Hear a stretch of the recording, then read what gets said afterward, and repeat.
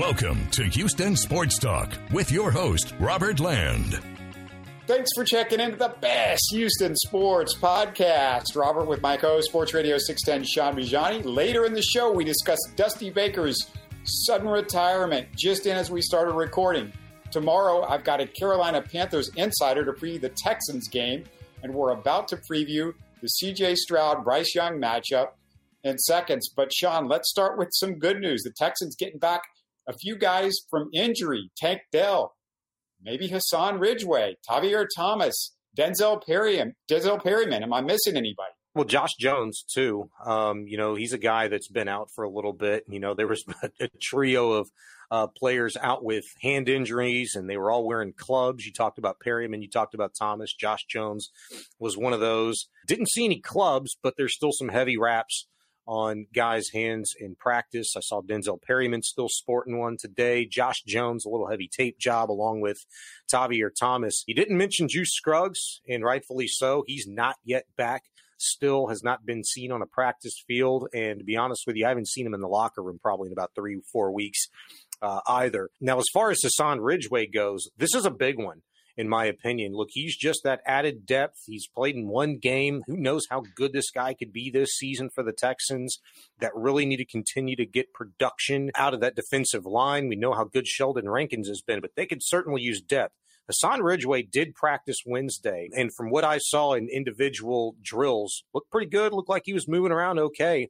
His 21-day window started today.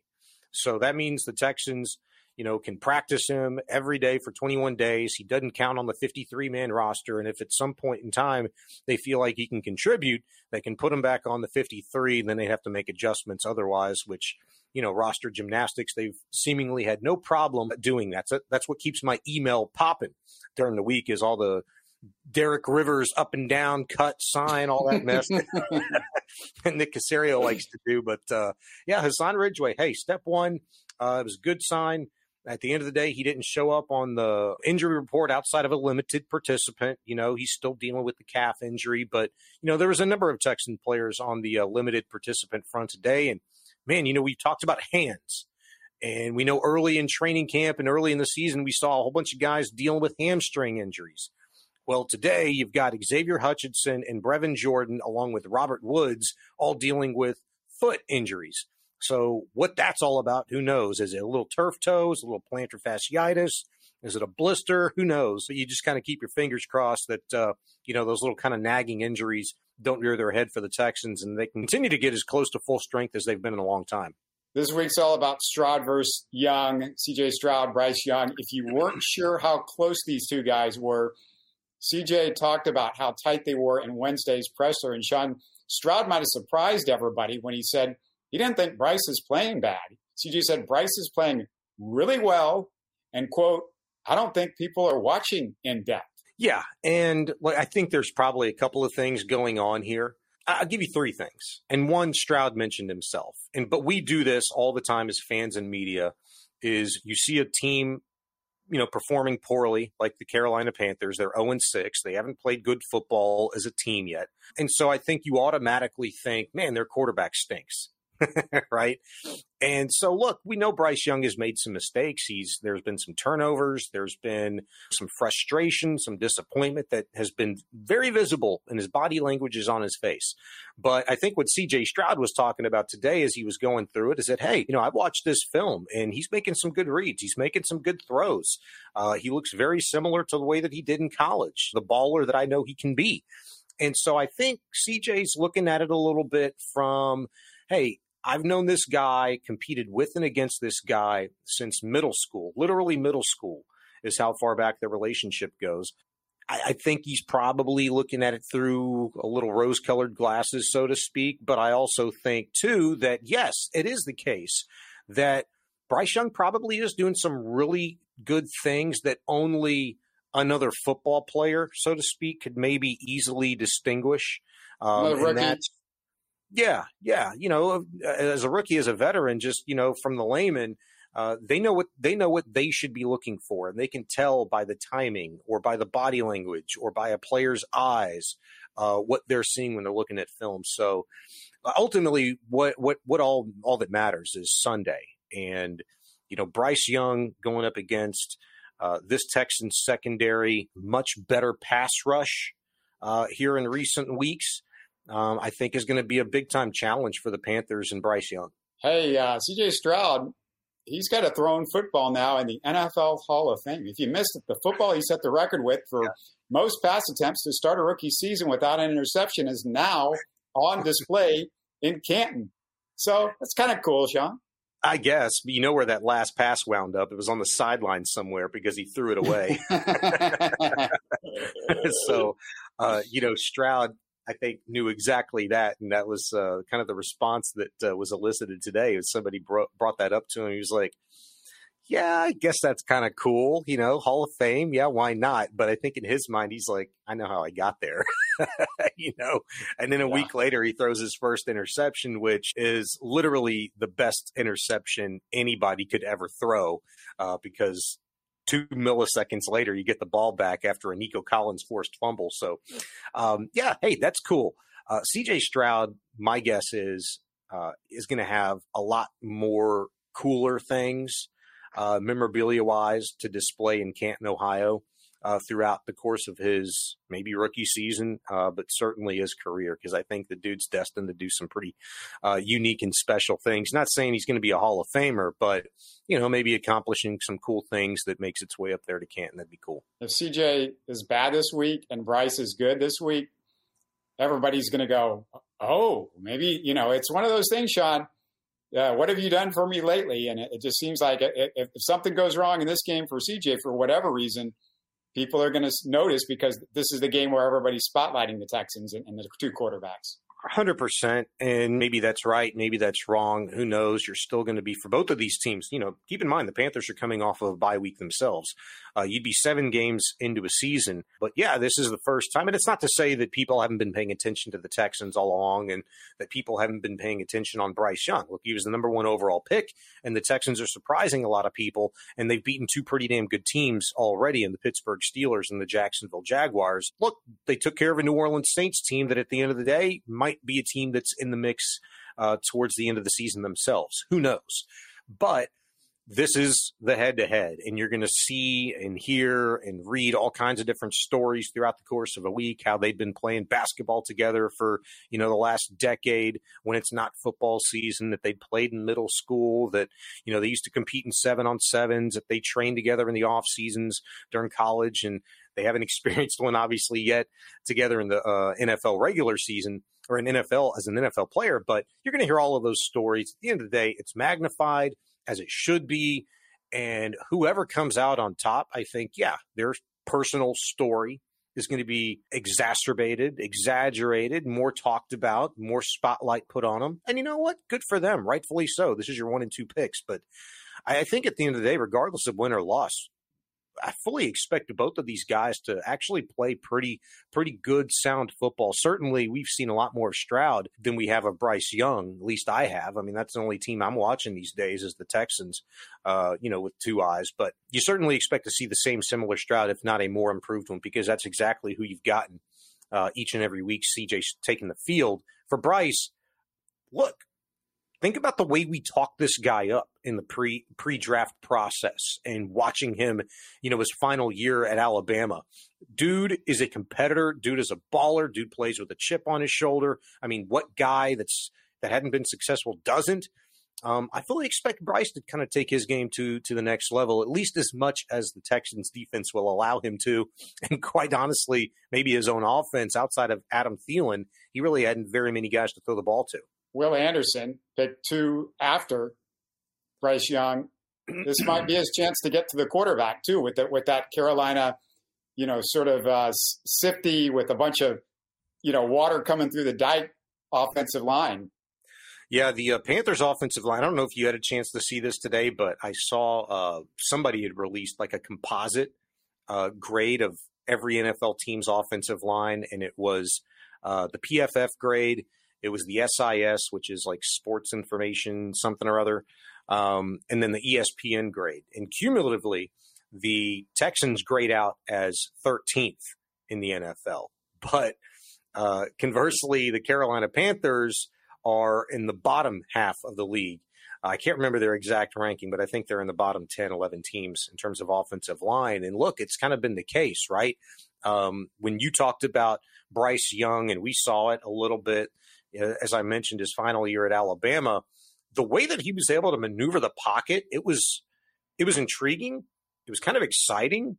And it was because at times he made it look so damn effortless with his footwork in the pocket. It might just be a little shimmy or a little duck or step up to evade pressure in the pocket. Well, he hadn't been able to do that yet, with any regularity in the NFL, because he's getting it from the left, from the right, up the middle, all points in between. And that's really thrown him off his game. And so hopefully the Texans can continue to do that. And Will Anderson maybe starts to see some results in terms of not just the pressures, but in the form of maybe sacks, more strip sacks and quarterback hits. If anybody should know what Bryce Young does in the pocket, it should be Will Anderson. Yeah. He spent a lot of practices going up against Bryce Young. So that's going to be sort of a fun underlying story while everybody's caught up in the Bryce versus CJ. There's a real mano-a-mano on the field thing. And, we got to talk, Sean, about the dumpster fire part of the Texans team right now. And the dumpster fire part of the Texans team has been their running game. Any chance their running game improves this week?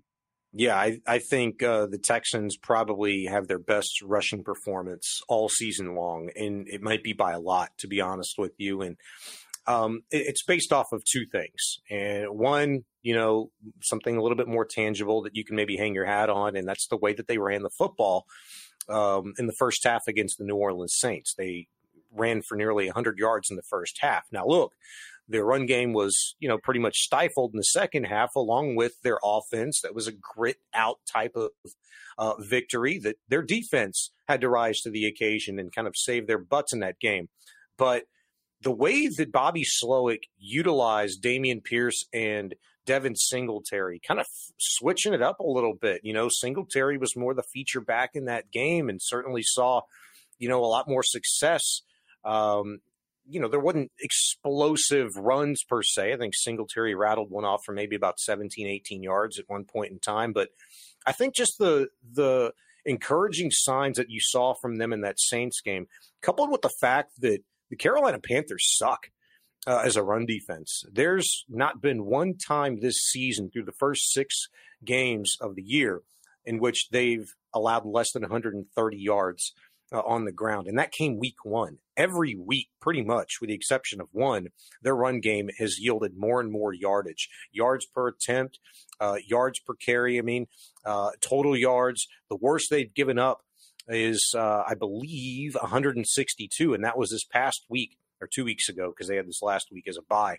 162 yards on the ground, and I don't think the Texans have done very much better than 130 yards, maybe 120 yards themselves on the ground. So I fully expect Bobby Slowick and this offense to continue to figure out how best to utilize Pierce and Singletary, more so what we saw against the Saints, and the fact that the Panthers have shown vulnerabilities, some poor tackling as well. I feel like it should be a very plus day for the Texans run game-wise. Yeah, the number that I heard was the Panthers are 31st out of 32 NFL teams against the run, so that pretty much underlines it. And then you have another part that the Texans have got to deal with in this game, and that's Panthers wide receiver Adam Thielen, who is 7th in the NFL in receptions. How important is it to slow him down, and how do you do it?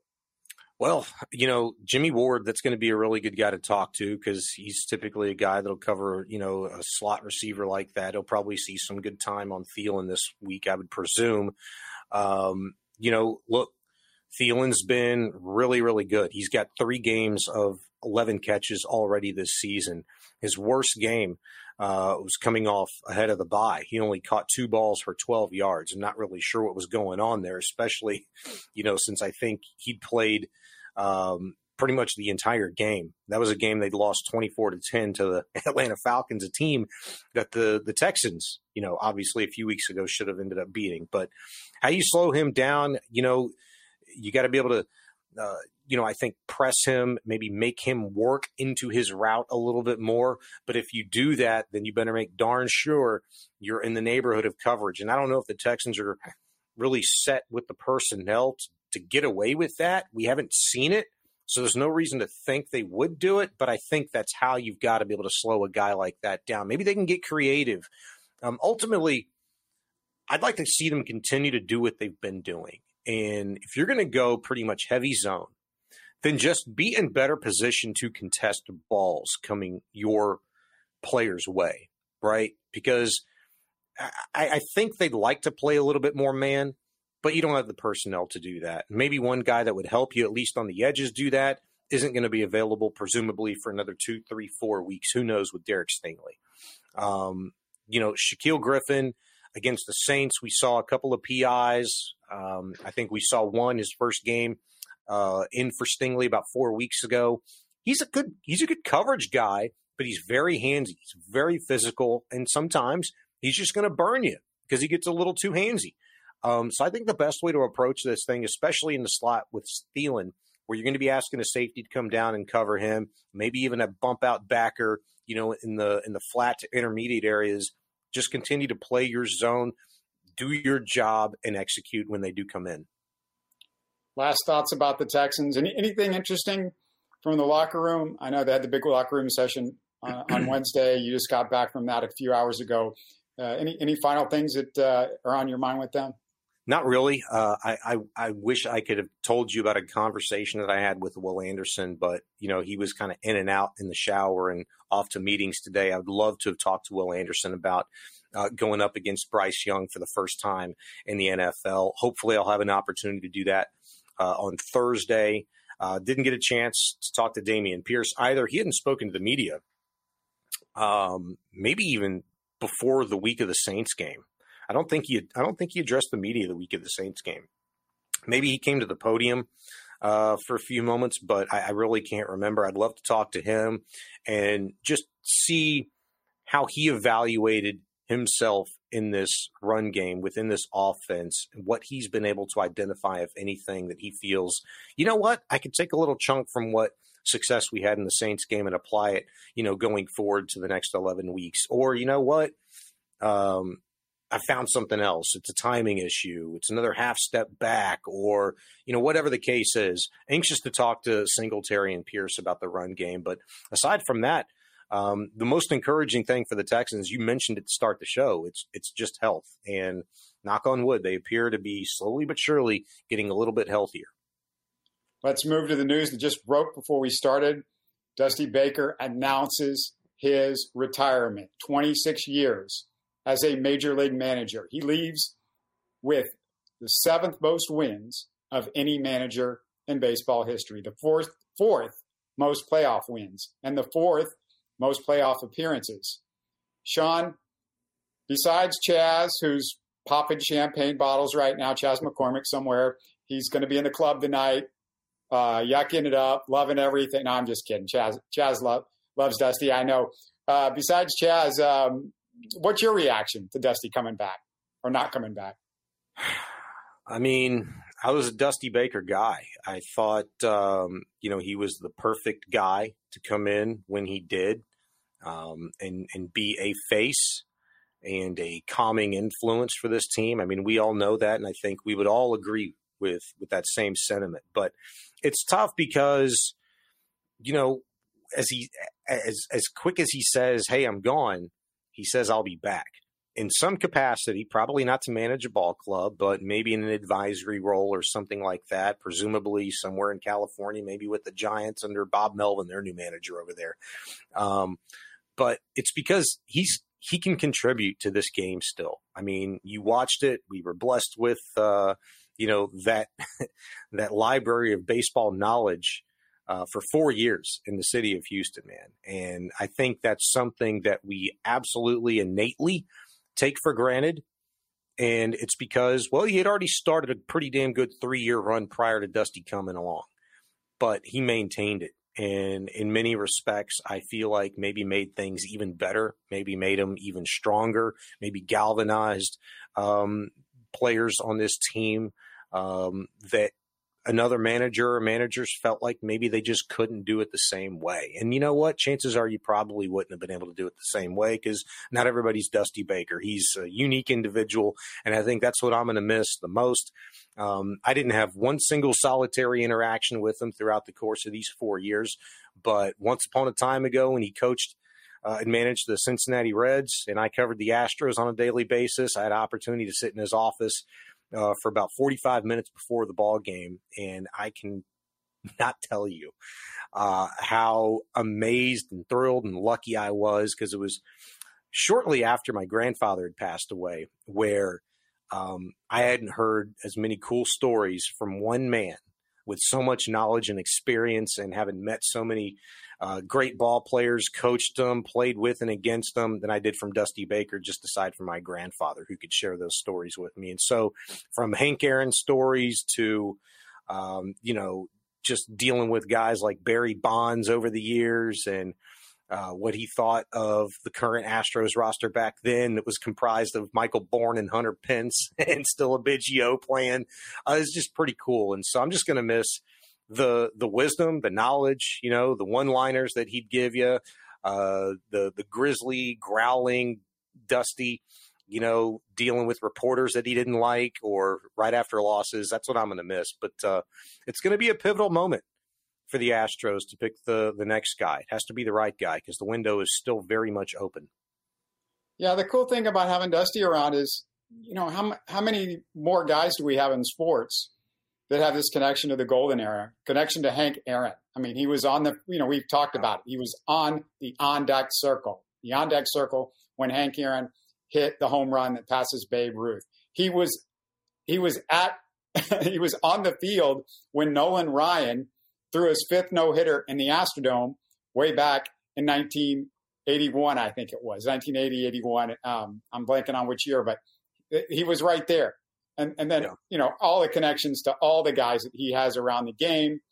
I'm not going to miss the grumpy Dusty after the game stuff, just like I didn't and don't miss the Bill O'Brien grumpy stuff. And I'm not big into grumpy coaches after game stuff, but, I want to rewind and play something for you guys from our Game 7 postgame and just address again with this clip from our postgame show in case you missed it. Some of you probably wanted to go to sleep, didn't want to watch our live postgame, which I totally understand after that game.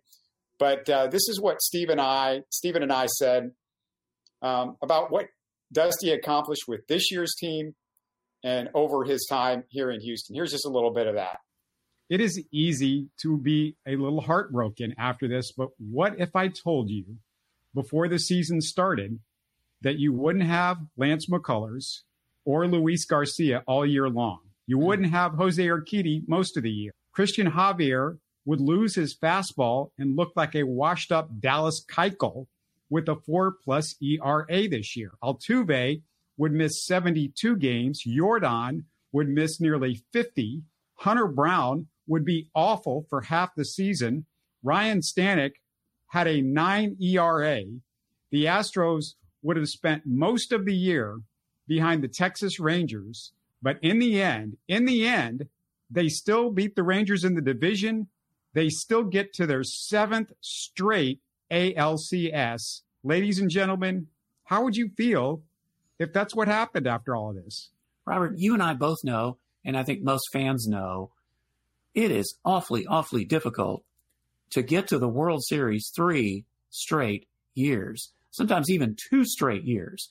The Astros did that in 21 and 22.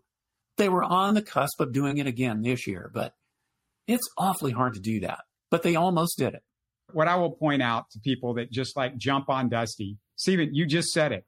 The Astros went under Dusty to the 7th game of the ALCS, the World Series. They won a championship, winning in that season 11-2 in the postseason, 11-2.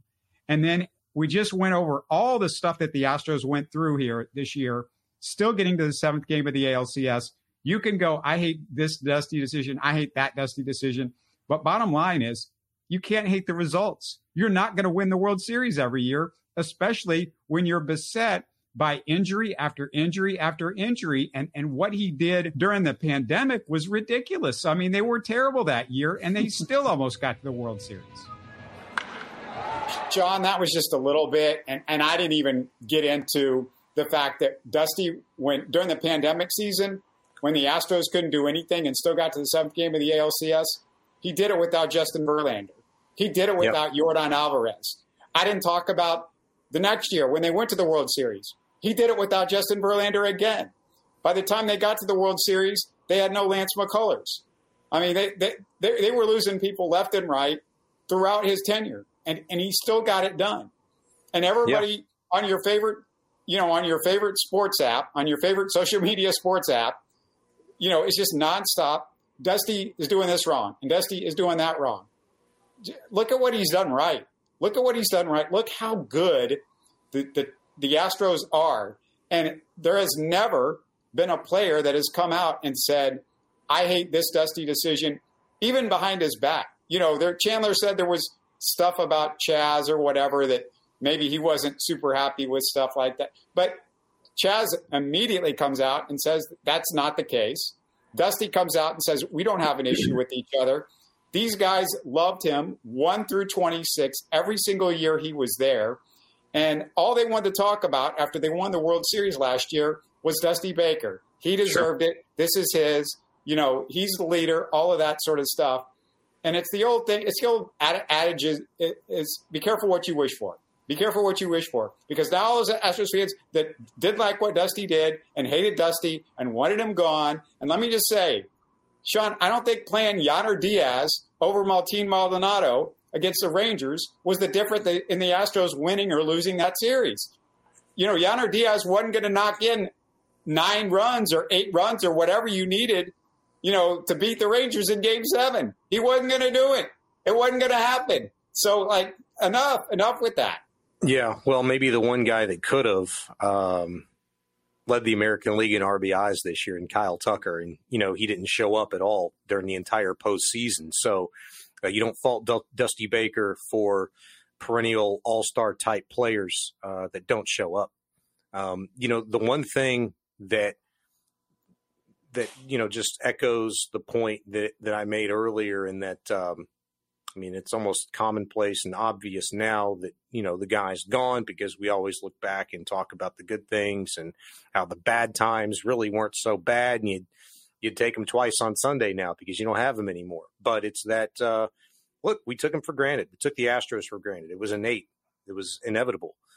It happened. We lived through it. We enjoyed it, but did we enjoy it as much as we possibly could have? Do we ever in anything? The one thing that Dusty Baker, brought to the clubhouse and to each and every one of the players, I think, was not taken for granted by them. And that's the way that he just knew how to be with people. It was nothing that, man, I've got to do it this way. I've got to say this. It's just Dusty and 6 decades of baseball in his blood that has made him who he is. And it's corny as hell, but because he's in the wine business, I'd say it this way. When you know how to deal with the ball player, when you know how to deal with a room full of ball players that, bring all of their daily struggles and even struggles at work to work, and that are working so tirelessly to just get over this, that, and the other thing in their lives. Sometimes when you've done that for, your entire life, pretty much as Dusty Baker has since he was the age of 18 in professional baseball, it does become one of those things that ages like a fine wine. You just know how to press everybody's buttons, and you know how to listen, and you know how to react. And I'll guarantee you this, Chaz and Dusty probably disagreed 10 times a week on something. But at the end of the day, because both had mutual respect for one another, and maybe more so coming from Chaz to Dusty than vice versa, who knows? But that's why you keep it professional. And Dusty did that better than anybody, maybe during the course of his career in baseball. But more importantly, for Astro fans, he did it better than anybody and represented the Astros better than anybody ever has during a really tough stretch, during the greatest time, in Astros history, getting a second World Series in 2022. It was just classy. It was great. We're all going to miss him. And the best to Dusty, because whoever he ends up contributing for in some form or shape, form, or fashion, they're going to be lucky for it. Last thing I'll say about Dusty's retirement is you have to feel a little bit as though Dusty can see the end coming with the Astros. And I think this is part of the equation. And, if Dusty thought, hey, next year they're going to win the championship, he would have thought, I think, much longer and much harder about this decision. I think there still would have been a chance that he would have come back. But when he looks at what's going on right now, and I know Astros fans just want to say, well, most of the key guys are coming back. You're a little worried about Hector Neris, whatever about Phil Maton. I don't know if that's a big loss. If he ends up going, Michael Brantley, we know, is probably gone. So, there's some guys here and there. But we talk about, Bregman still got a year left. Altuve still got a year left, and so on and so forth. But look, Dusty, what he did with the pitching staff this year was a minor miracle. It was devastating. And the problem with the pitching staff this year is none of this stuff is guaranteed to come back next year. Is Christian Javier going to return to the Christian Javier we saw 2 years ago? Who knows? I thought it looked like a dead arm. I said after the Game 7 postgame, whenever he had longer rest this year, he looked like a much better pitcher, and he was back to regular rest for this Game 7. So that was my point. So maybe with the rest in the offseason, Christian Javier comes back. But I don't know. He doesn't have a long, long history. Framber Valdez, I don't know what's going on with him. And you don't know with Framber. It's all, between the ears with that guy. So, you just don't know, has he lost it again? When we saw he didn't have it really when he was brought up originally with the Astros.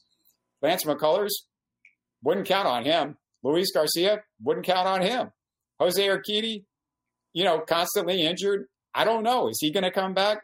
Justin Verlander is going to be 41 here, whatever. He's old. And, at some point, Father Time wins every time. Father Time's going to get you. So the starting pitching staff has got some real question marks. And Hunter Brown and JP France, we'll see. Those guys pitch for about, half a year good, but we have no idea what those guys are going to do. And this starting pitching staff is in big time flux, and they need some luck next year for some of these guys to get back, because you're not going to minor league yourself back to this from a starting pitching perspective. No way.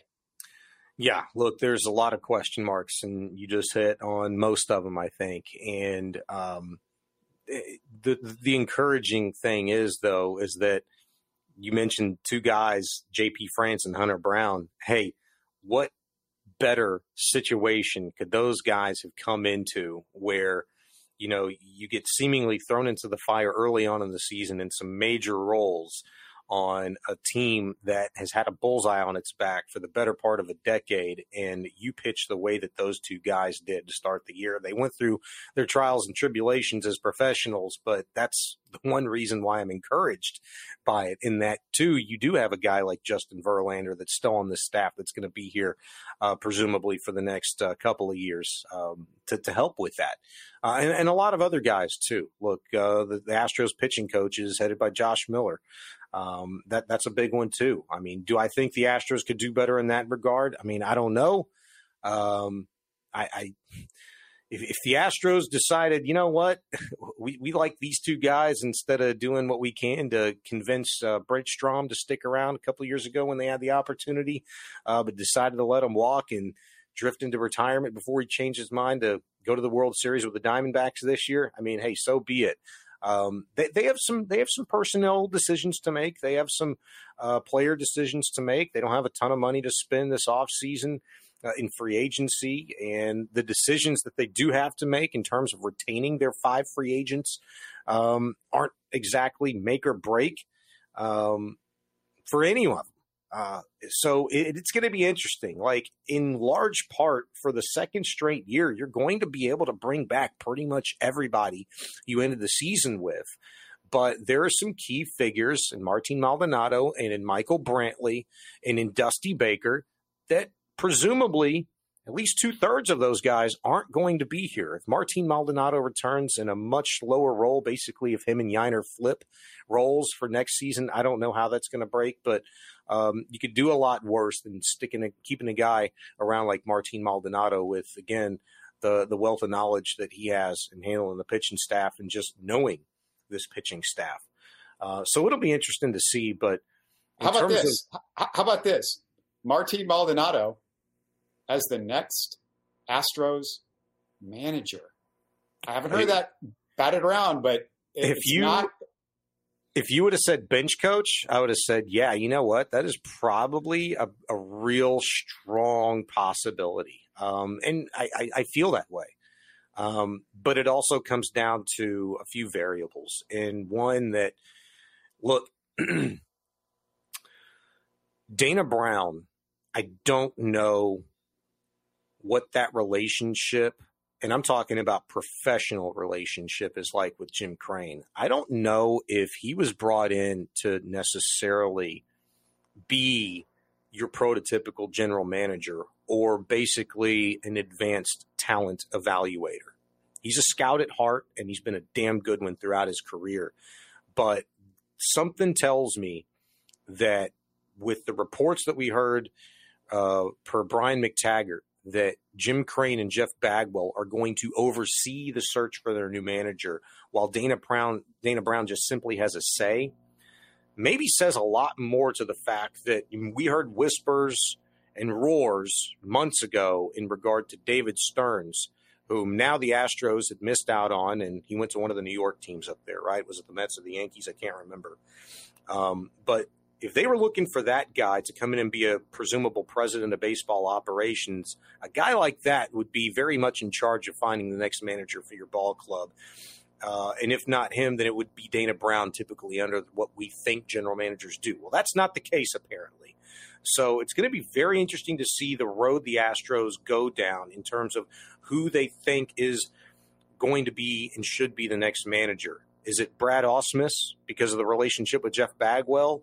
Is it, Ron Washington because he's another older, calming influence, old baseball guy? I highly doubt it. I think any list you see him on is immediately discredited. The Astros, they said they want to get younger. Well, you know what? Joe Espada's not an old codger. In fact, he probably makes the most sense because he'd survived A.J. Hinch. He should survive Dusty Baker in terms of being able to get a manager job somewhere in Major League Baseball. I think it should be here. And my only reasoning is this. I think it's the most logical. When you're returning most of your guys, your entire core, why do you need to change the culture? It's so hard to find that guy that immediately aligns with everything that you already had in place. And not to say that, hey, you know what, there ain't some things that are broke and that need fixing. But Joe Espada gets it. And I think you could do a hell of a lot worse than putting your faith and your trust in a guy that has done more than enough to prove that he's ready to lead a Major League ball club. Why not the one that he has the most familiarity with? Yeah, the thing about Joe Espada is he hasn't gone anywhere, and we kept thinking that somebody was going to hire him. He was going to go somewhere, and you wonder what the conversations were like with Joe Espada the last few years and how he ended up staying with the Astros. Last thing that I want to bring up, and there's a lot more Astros questions coming up down the road as we move into the next few weeks. Last thing I'll bring up is Bruce Bochy was a guy that Dusty Baker went to and discussed this decision with. They're close friends. Two of the great managers that we just saw of all time going up against each other in this last series. One of the real reasons why the series was fun. While I hate one ex-Astro catcher that's a manager, Scott Service, Bruce Bochy, tip of the cap to that guy. Nothing but respect. One of the great managers ever. If people forget, Bruce Bochy was an original Houston Astro, was drafted by the Astros, went through the minor leagues. He was a backup catcher. An important thing to remember, Bruce Bochy in Game 4 of the Astros-Phillies series in the LCS in 1980 was at the plate when Pete Rose ran over him when he missed a short hop throw from the outfield.